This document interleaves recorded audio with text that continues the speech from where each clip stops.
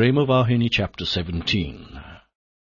Sanatana Dharma is the divine mother of humanity. Sanatana Dharma is the mother of all religions, all ethical codes, and all dharmas of this world. And Bharatadesha, or India, is the home where the mother was born. Oh, how fortunate are the Bharatiyas! How sublimely splendid is this Bharatadesha! The world in its entirety is the body of the Lord of the world. And this Bharatadesh is that body's unique organ, the eye. Without the eye, the body is not master of itself, is it not? Again, it can be said that Bharat Desh has been beautified by the two eyes, the Vedas and the Shastras. On account of this, it can be declared without doubt that the samskara attained by the Bharatiyas has not been acquired by the people of any other country.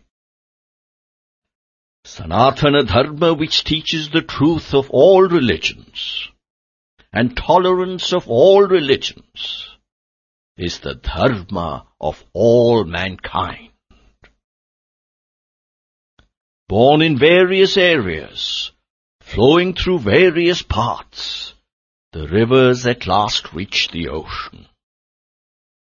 So too, born in different lands, practicing different ways of dharma, people reach the ocean of the presence of the Lord through different modes of worship.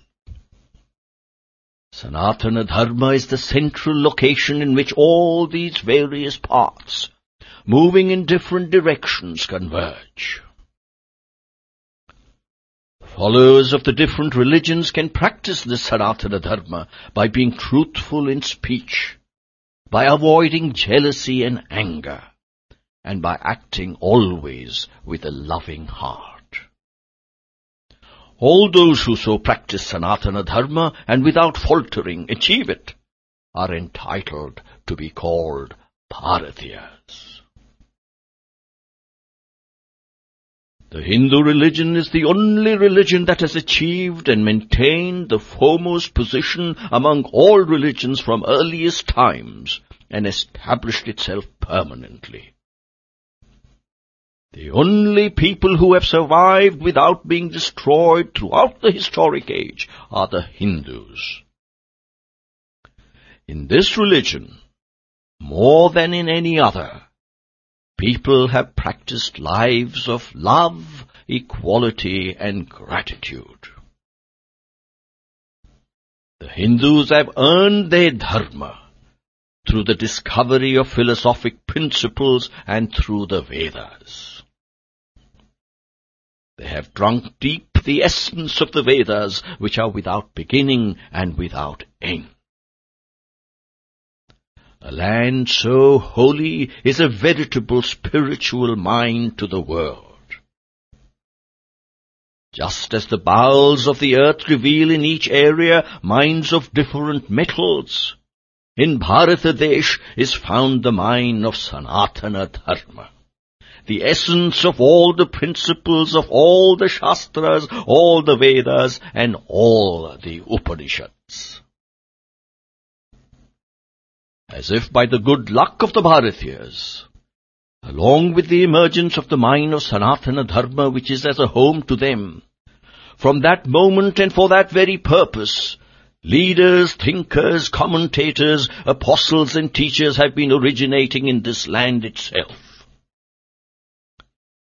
Also from this very Bharatadesh arose seers, selfless karma yogis, wise men, realized souls, and divine personages connected with this religion. It is through these persons that spiritual wisdom, guaranteed by experience, flowed all over the country. In this way, loaded with essence, Sanatana Dharma progressed throughout the world.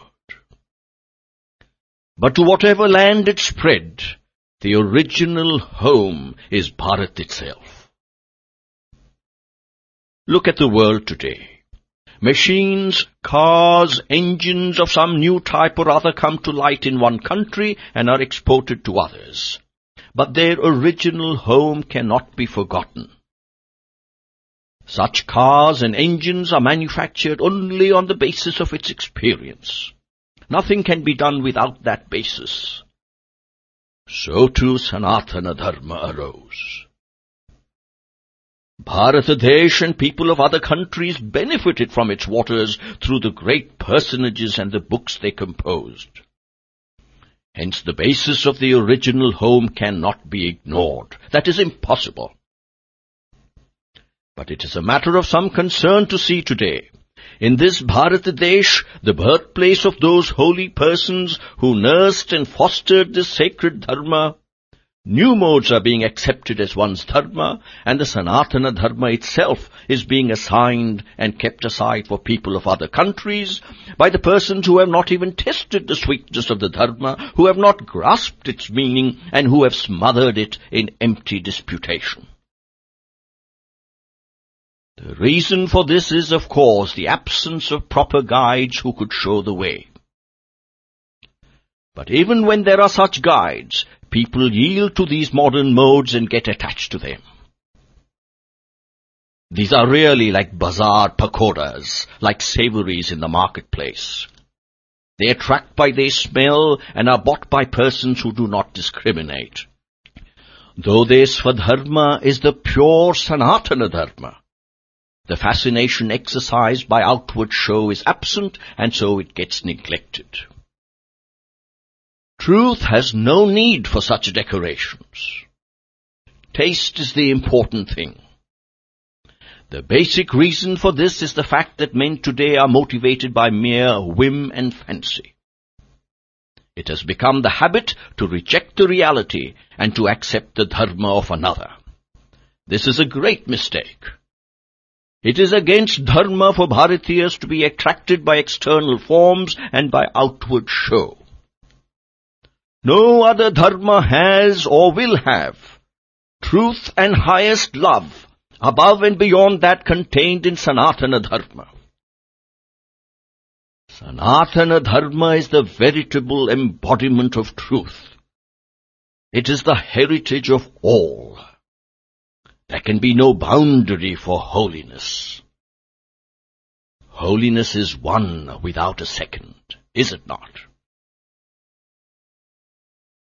Those who have attained liberation in this life by adherence to this Sanatana Dharma, who have earned the grace of God, who have understood the nature of truth, who have achieved realization, are all Bharatiyas. Bharatiyas have adored those who have reached that holy stage without distinction of caste, creed or sex. The holiness of that stage burns to ashes all such limitations. It is only until that stage is reached that it becomes impossible to consider everything as equal.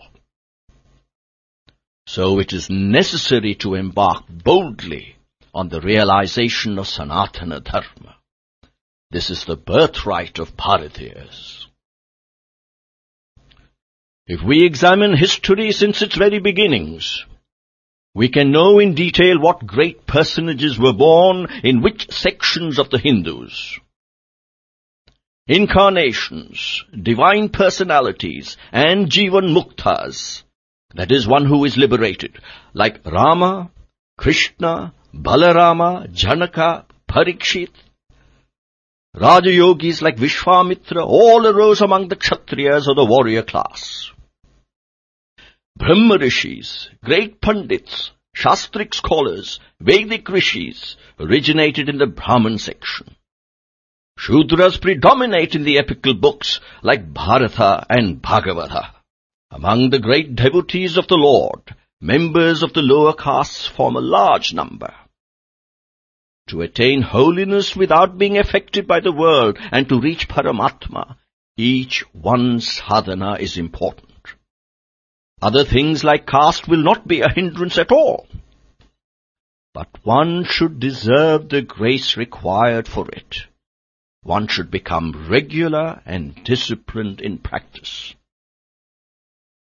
Such holy Bharatiyas, however, now bring endless disgrace on the Hindu religion by neglecting the principles of life of the above-mentioned great personages, by not studying them and following their instructions, by modifying their way of life to suit the changing times, and, as the saying goes, the hour of ruin brings wicked thoughts, by becoming slaves to name and fame and the craving for power and position, and an anxiety to promote the well-being of their wives and children through selfish means. Still, there is no dearth of persons who love all in equal measure, who are devoid of selfishness, who are engaged in the promotion of the welfare of all, who have dedicated themselves to the service of mankind, and who sacrifice everything. But they are suppressed. They are not appreciated or placed in positions of high authority, for fear there will be then no place for the wicked, the crooked, and the unjust. However broad and deep the ocean, when the earth quakes underneath, the waters part of themselves, and when the commotion subsides, they resume their original position. So too, these good men keep away without being caught up in it during the earthquake of injustice, unrighteousness, selfishness, and ostentation. As soon as the hullabaloo subsides, they re-enter the world. Evanescent authority and self-glorification cannot be permanent. It is said, to grow is only to decay. The present peacelessness is decay, not growth.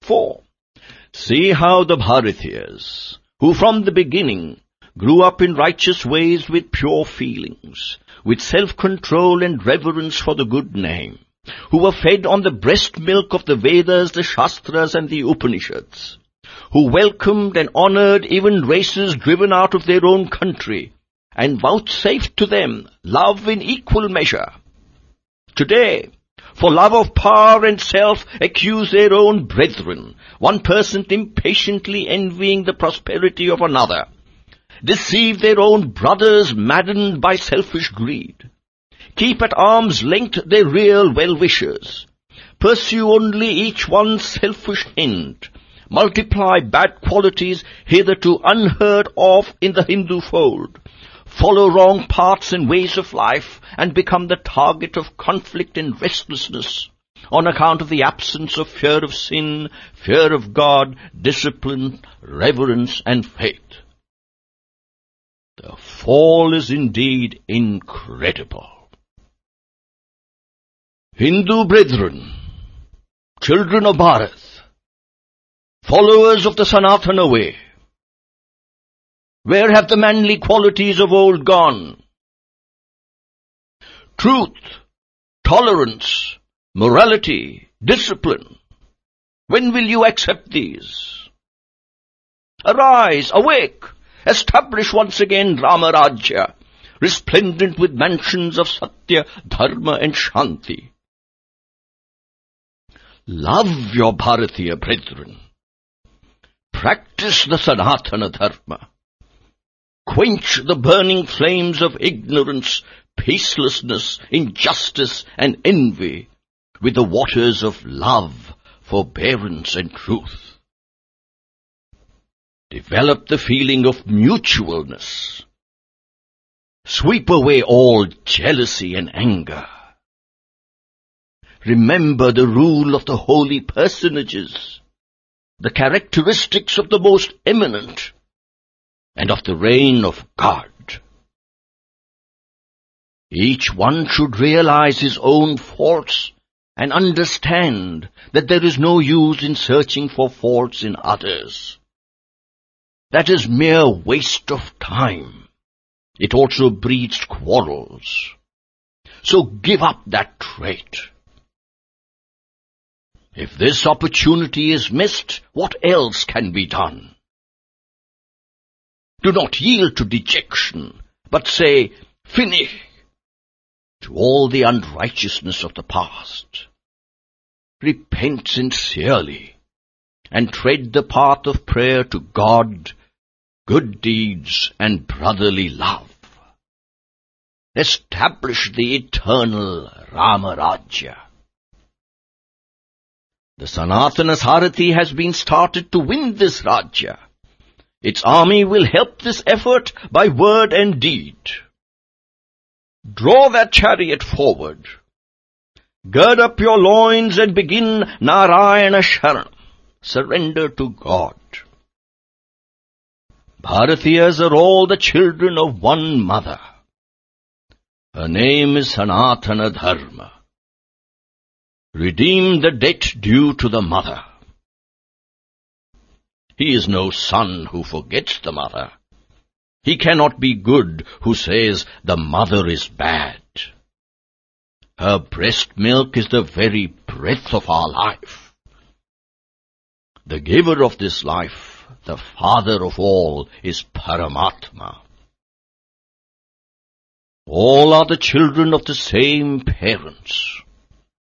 So without blaming and accusing each other, without wishing evil for one's kith and kin, understand that your other brothers have the same attachment to the objects they love as you have towards the things that you love.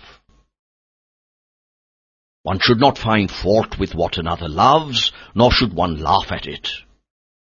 He should, on the other hand, try to love it. These are the characteristics of the truth and love of Bharatiyas. Premavahini chapter 18. Sarvantaryami is one and only one. The Vedas, the Shastras, and the messages of the Rishis all have proclaimed uniformly and without any possibility of doubt, from that day to this, that Paramatma is Sarva Antaryami, the eternal witness present and immanent in everything. So too, questions like the relationship between he who is served, he who serves, and the wherewithal of service, namely Prakriti or nature, have also been the subject of endless discussion. Every astika, or religious person, has heard the Bhagavata verse, in which the great Bhakta Prahlad states out of his own experience that Paramatma, the Sarva Antaryami, need not be searched far and wide, and that he is very near the seeker himself. He is here, he is not there, give up such doubts. Listen, O leaders of the Dhanavas. Wherever you seek and wherever you see, there and there he is. People speak of the Lord as having a particular nature or characteristic, as having a particular form, and so on.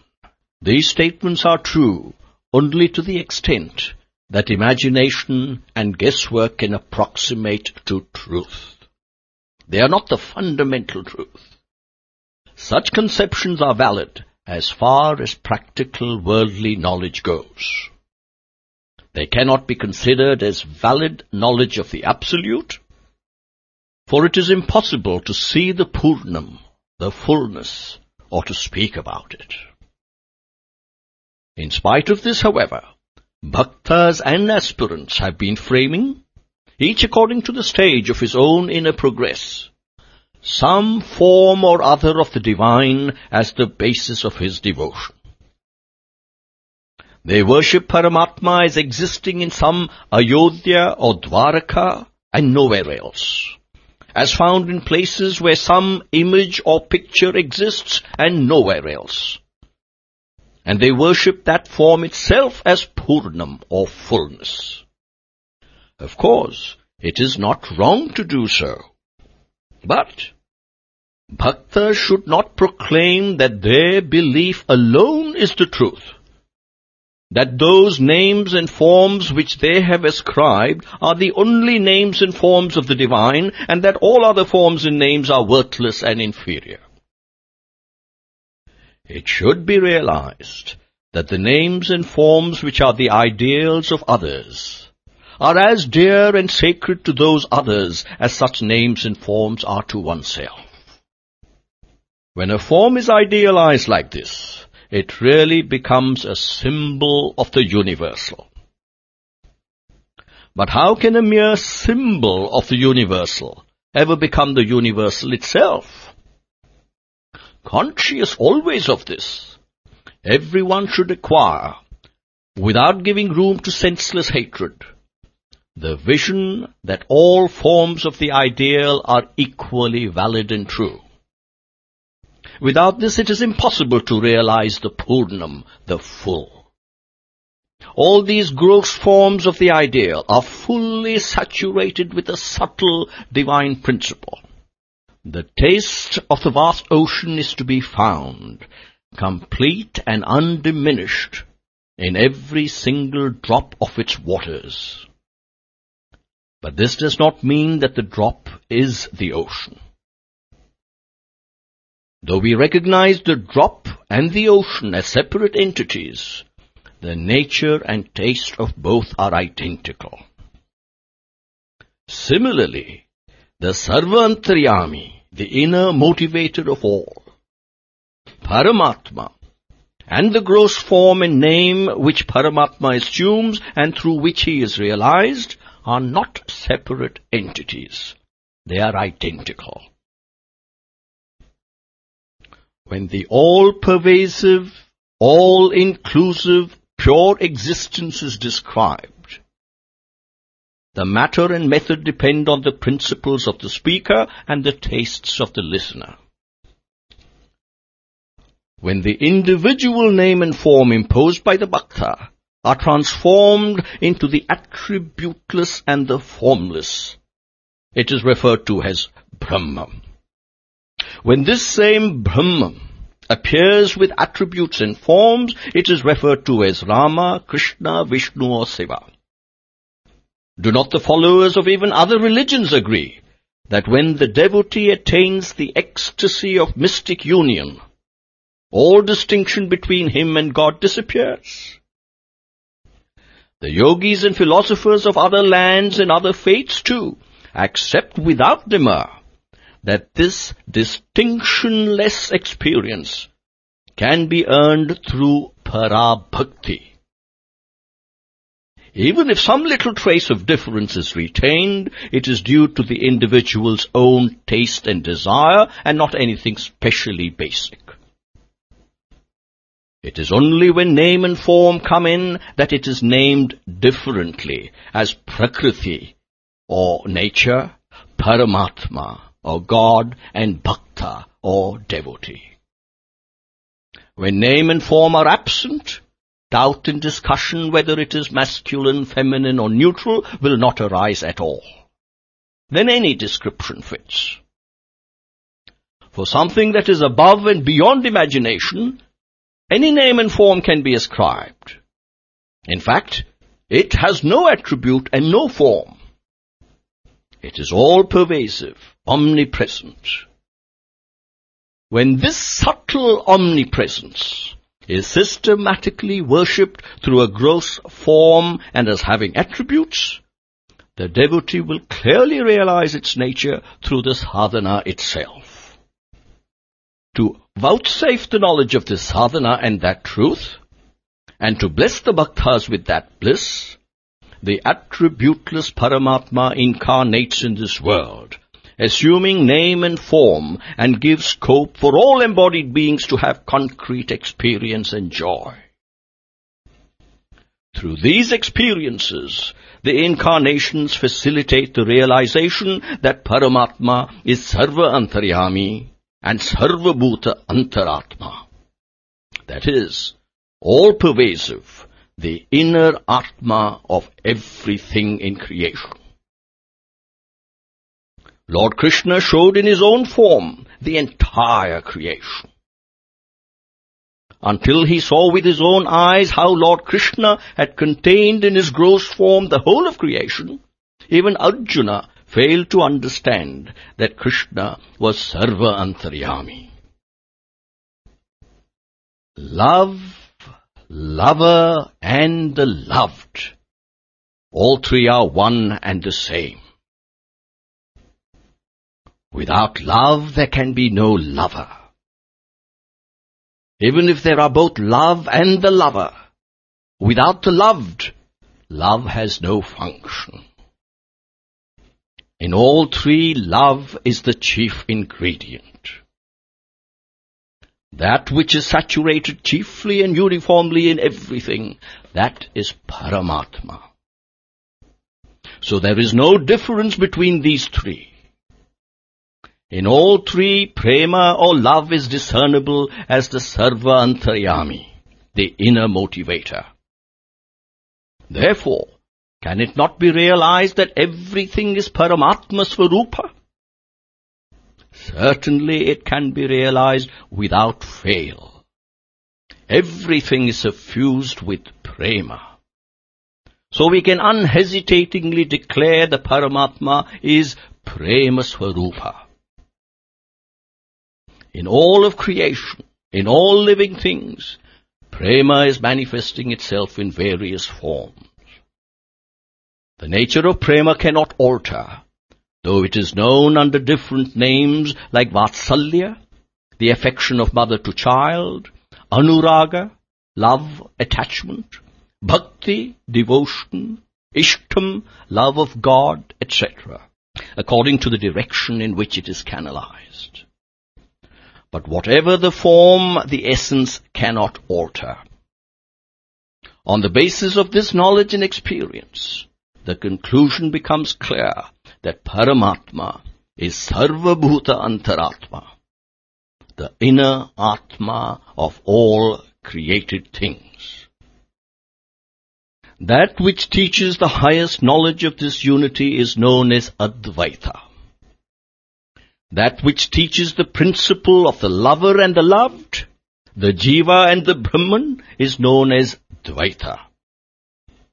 That which teaches about all three, love, lover and loved, Prakriti, Jiva and Brahman, is known as Vishishta Advaita. But these three are one. The child that is born changes into the student. The student changes into the householder. But all three are one and the same person, are they not? While the manners and the attachments change in various ways, he remains the same. From milk, butter and buttermilk emerge. Milk which contains all is Advaita, non-dualism. Butter which contains the two categories is Dvaita, or dualism. After that is separated, the buttermilk which remains is Vishishta Advaita, qualified monism. But though their tastes differ, the color of all these is the same always. This, which is the same in all, is the Nirguna Brahman, the formless.